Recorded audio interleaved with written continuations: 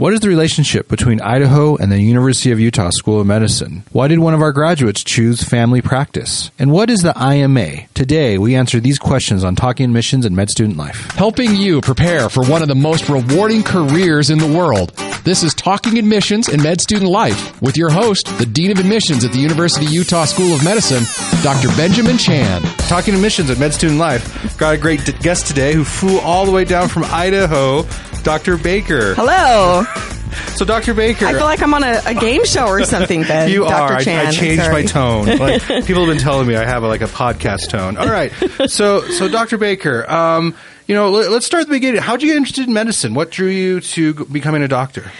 I actually had an interesting experience when I was 15 years old. I was really into sports for my entire life. And then when I was 15, I tore my ACL playing volleyball. And so had to have, an ACL reconstructive surgery and was in and out of physical therapy a lot. And so that was my first really big exposure to the medical field.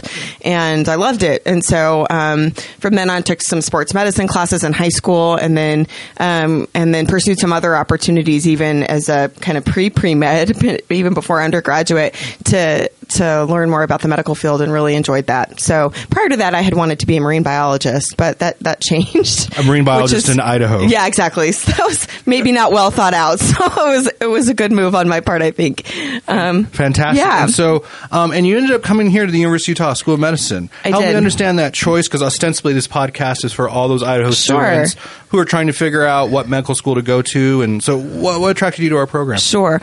Well, the first thing is that I had a great pre-medical advisor up at the University of Idaho, which is where I went to undergraduate school.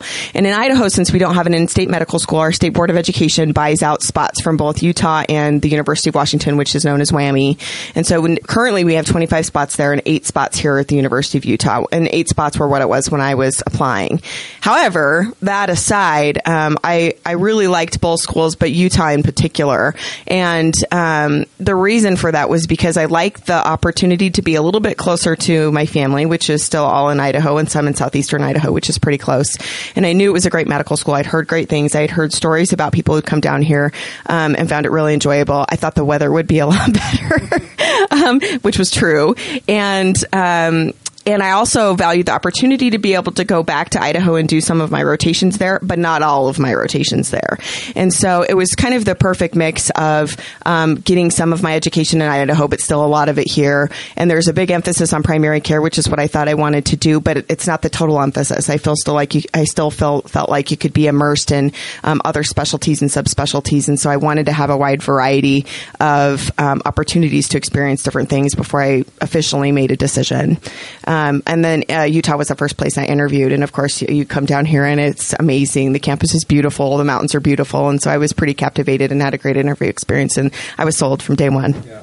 That's awesome. I'm going to have the WWAMI folk on the podcast in a few months. Yeah. But since, this is my podcast, I can be a pro University of Utah School of Medicine. Absolutely. Whenever I'm talking to Idaho students and they kind of ask me about the different programs, I kind of frame it this way. And I said, in WWAMI, your first year classes are based up in Moscow, but then you have to move to Seattle. And they kind of have this rotation system for third and fourth year. And I kind of say, if you don't mind moving multiple times, sure. And you might be assigned general surgery, like in Kalispell, Montana, or you might be doing neurology up in Anchorage, Alaska, things like that. I say go for it if you're kind of more adventuresome. But I always make the argument, if you want to be exposed to many different specialties all within an academic medical center, yes. The U is the way to go. And like you said, like all the Idaho students who come here, they go back to Idaho to do their family practice rotations as well as part of their internal medicine rotations. Yes. So that sounds like it was true for you at the time as well. It was true for me at the time. And so Where would you do your 2 rotations at? Yeah, I was able to go back. I did my internal medicine rotation with Julie Foote, who's an endocrinologist in Boise, who is still a friend of mine, actually.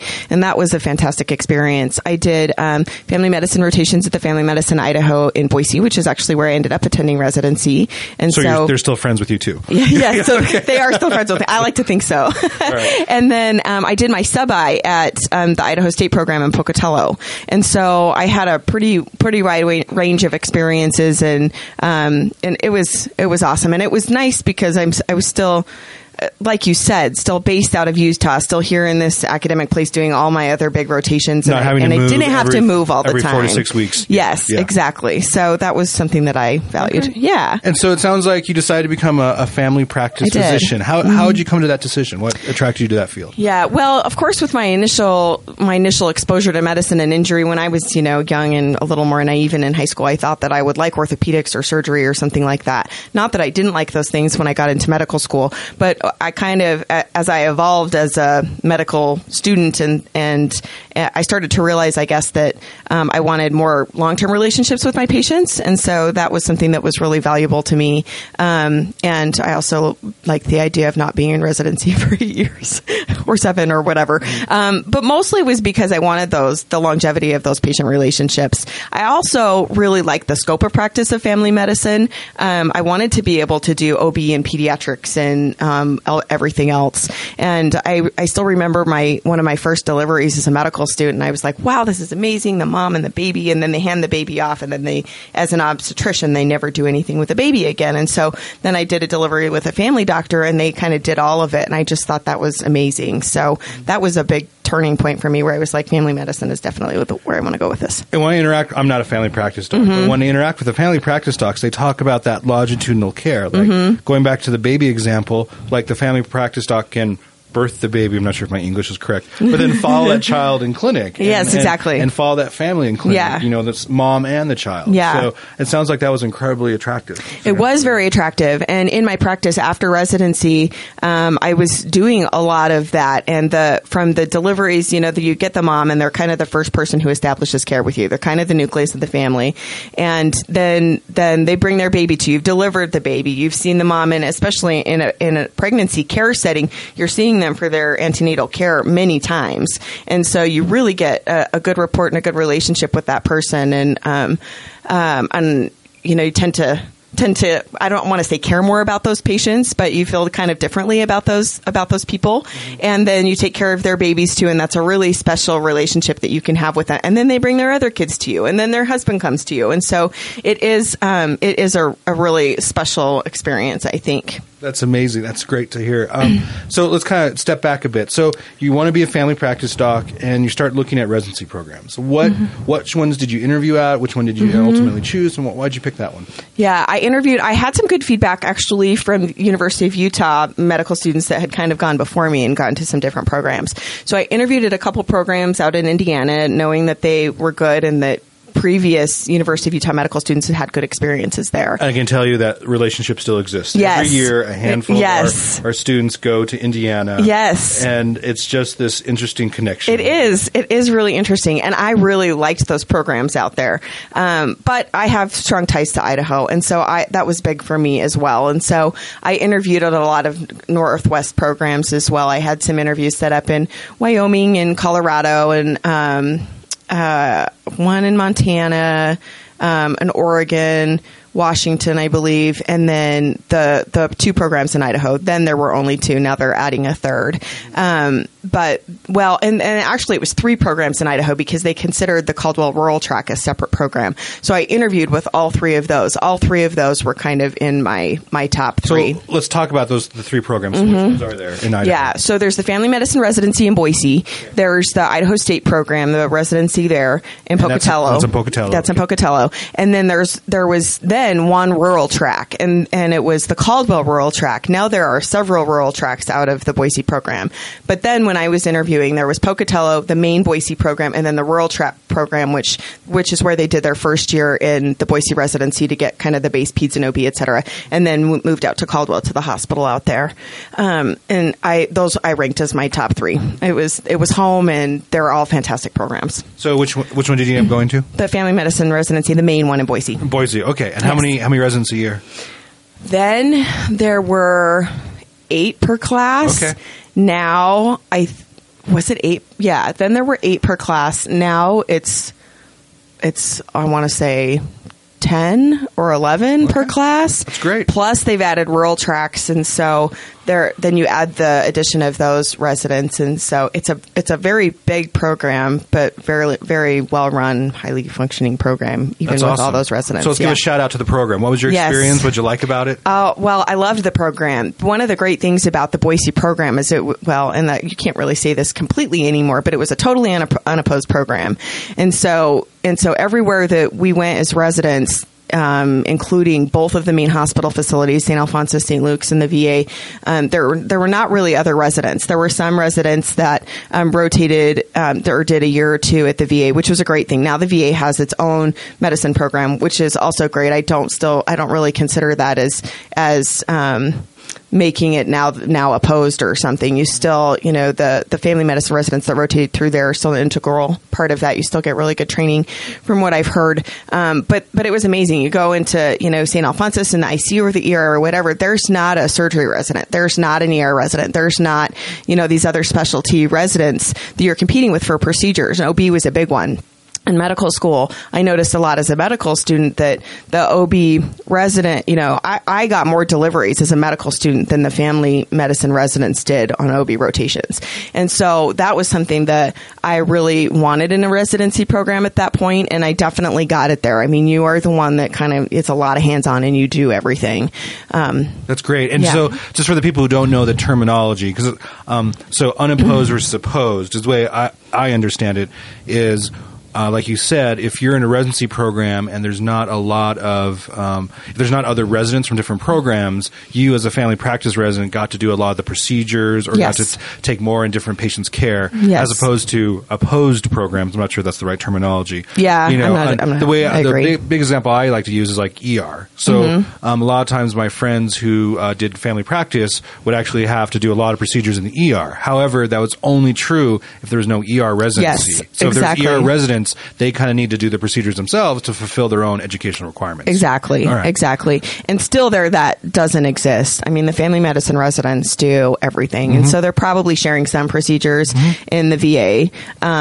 But there's tons of procedures to go around at the VA, as is typical of a lot of VAs, I think. And so it was fantastic. I mean, I felt like I got really good procedural training. Really, I had a ton of deliveries in residency. The pediatrics rotation is really fantastic. I think another great thing about Boise, and you can look at it either way, but it's not a huge academic place like it is here in Salt Lake or maybe in Seattle or something, as far as, a big university setting. And so those physicians that still really want to pursue that academia and teaching, they to really take an integral role in the residency and training the residents. And so we had extremely strong OB peds because of those preceptors and teachers who wanted to stay involved in the program.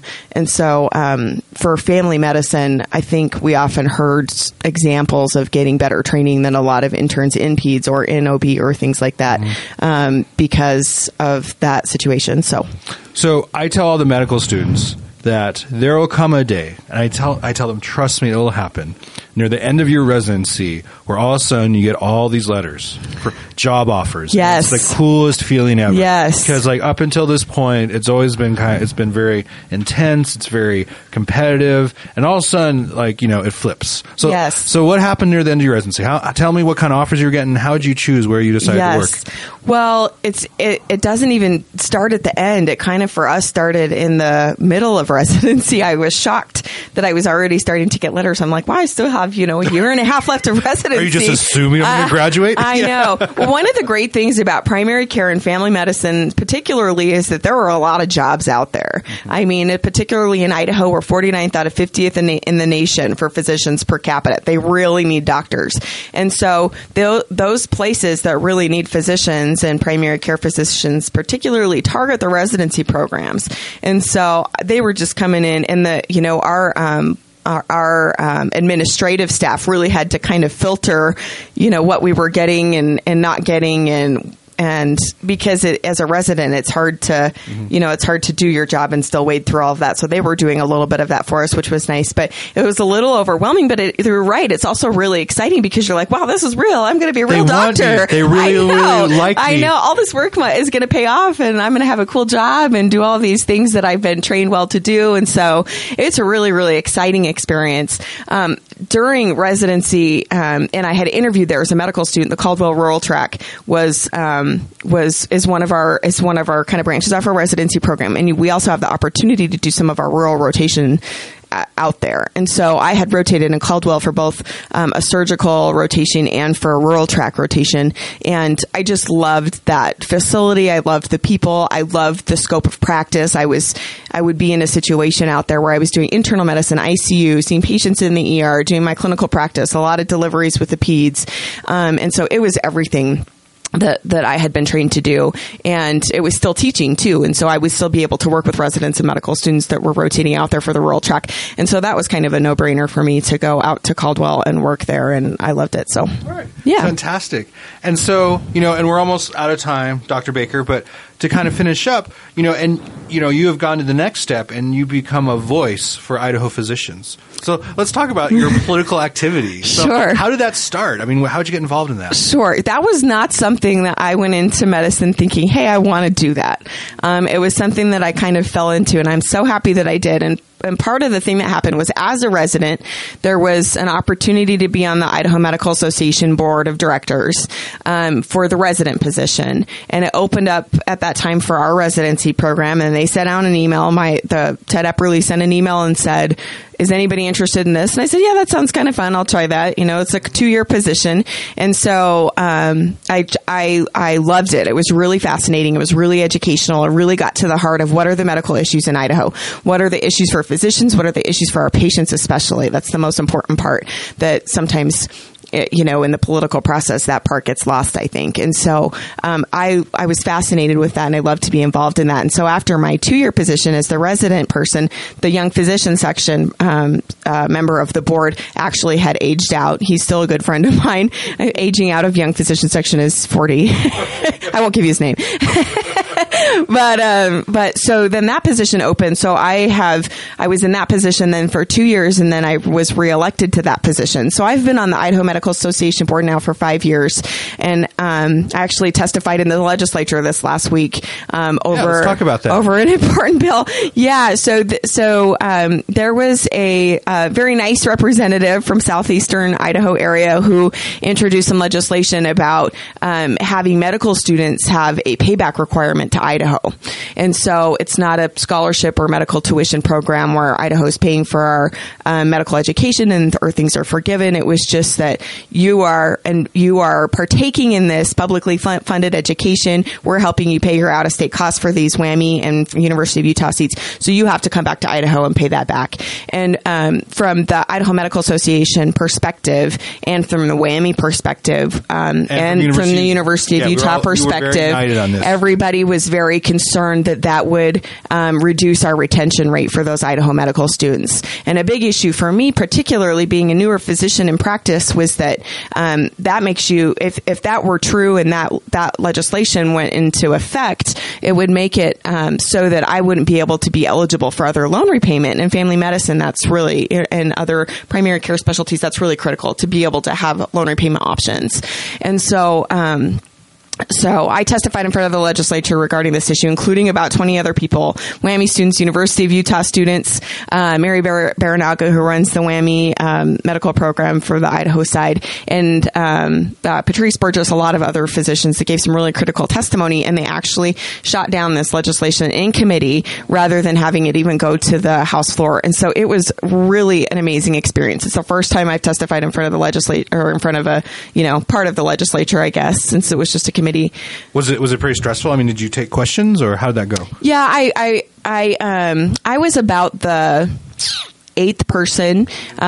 There was also a State Board of Education person that testified, and some health and welfare person. So I was about the 8th person. And so, yeah, I did take questions. And there weren't any questions for me. But what I testified on was mostly my experience, why I wanted to go to Utah, and a lot of the things that we've discussed here, and then how that legislation would affect my ability to practice in Idaho. And the key thing is that most of us, kids who were born and raised in Idaho, we want to go back.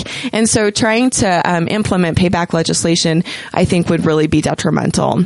And really, and have the opposite effect. And then I've been a recipient of one of the scholarship programs there and things like that. So I testified on those issues, and they didn't have a lot of questions at the end. So hopefully that was a good thing, not a bad thing, but it was a great experience, and I've loved being part of organized medicine. And just from a Utah perspective, we fully support the IMA as well as WAMI in this initiative to keep on. The way I frame it is we're America, land of freedom, liberty. If you want to go back to Idaho and practice medicine, they should use more carrots than sticks. Absolutely. Loan forgiveness, scholarship programs. And research has shown that other states who have implemented these mandated returns, they actually have a drop in their interest. And we talked to our own medical students here. It said, if you were forced to go back to Idaho, would you go? And some of them, they would, but they would feel like there'd be this kind of resentment. Yes. And comparing the Utah perspective, we do not require our Utah students, to stay in Utah. I kind of frame it, look, if you get into residency program back east, or you have a great residency match for you somewhere else in the country, go practice medicine. And then because of those Utah ties, a lot of people end up coming back, not everyone. Absolutely. But I know, to me, I think it's the goal of every state to make their state as attractive through various carrots or through various economic initiatives to encourage doctors to move back there, not so much mandating returns. Absolutely. Yeah. And we have some of those programs in place in Idaho, and we certainly need physicians there. It's a very rural and very geographically isolated state in a lot of places. So that is important, but that just wasn't the right way to do it. So I think Representative Packer will probably bring that back in maybe another form, and hopefully seek the input of the Board of Education and other entities, WAMI, et cetera, so that she doesn't cripple some of the programs that we have in place that are really beneficial to those students. Not she particularly, but I know she was writing that for her constituents. So going back to the IMA, what other kind of initiatives are you working on, either for physicians or patient care? Sure. One of there are several big issues. One is we're working on Medicaid redesign in Idaho. Okay. Medicaid redesign is hot button topic. Hot button topic for sure. And last year, from one red state to another. Absolutely. And last year that was something that they thought would kind of go through this year. Now it's an election year. People kind of want to sweep it under the rug. The issue with Medicaid redesign is that it would increase the people that were eligible for Medicaid. Okay, so in general, physicians, taxpayers, et cetera, they don't understand that. They don't like that idea. What it essentially does is over 10 years, it saves us something like $80 million because we have we put money now into something called the CAP fund. So we funnel money into this CAP fund. And then there are about 6,000 patients that receive money from the CAP fund. It's an indigent fund. These people aren't getting the preventative and wellness care that they need to make them healthy. They utilize the ER and those kinds of services. And we want to make it so that those people are eligible for preventative care services, and then they don't have to utilize the more expensive emergency services. And so if we were able to redesign Medicaid, it would make it so that they have an option, and so it would actually lower costs significantly. And so that's been a really like you said, a hot topic, a very important issue that I'm not sure what will happen with that this year. But it's something that the Idaho Medical Association, I think most of us that are educated on the issue are strongly in support of. That's one big one. We are always also seeking increased funding for residency spots, medical school spots. JFAC this year has just approved in addition 5 spots to WAMI, so that's got to pass on the floors. But that was another big one in addition to the opposition of the payback legislation we were just discussing. Those have been really big hot topics. There's another one that we're trying to get passed that's on making it a felony for people to batter, so not just assault, but batter healthcare workers.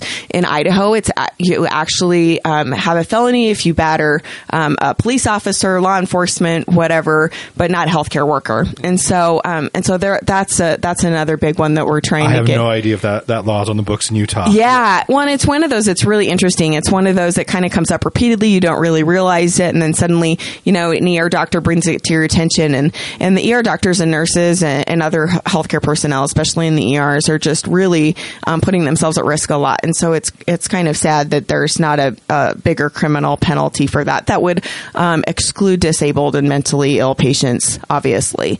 But that's another big one that they're working on that I believe will be coming up and hearing this week. So interesting. Well, Dr. Baker, it sounds fascinating. It sounds like you've got a great practice set up with a lot of different opportunities, inpatient, outpatient, things like that. But also, you're having a voice in guiding policy decisions, the future of how physicians are going to be trained, treated, patient care in Idaho. So it sounds like it's a life full of variety. It is. And I'm really happy that the University of Utah School of Medicine helped you in that journey. Oh, yes, me too. Well, I credit a lot of where I'm at to the University of Utah School of Medicine. I feel very fortunate that I was able to be accepted here. I think it's an amazing school. And actually, I have to tell you, last night I was walking around. I just walked around the campus, and I just had this nostalgic, I want to do good, and I want to, be the best doctor I can be. And it's really great to come back down here and kind of relive some of those feelings as like I'm a first-year medical student again. And so I owe a lot to the University of Utah School of Medicine. It's a great place to be. Fantastic. We'll have you back in the podcast in about a year, and we'll hear an update how your practice is going, as well as how the IMA is doing. It's various programs. All right. Thanks, Dr. Baker. Yeah, thank you. Thanks for listening to Talking Admissions and Med Student Life with Dr. Benjamin Chan, the ultimate resource to help you on your journey to and through medical school. A production of the Scope Health Sciences Radio, online at thescoperadio.com.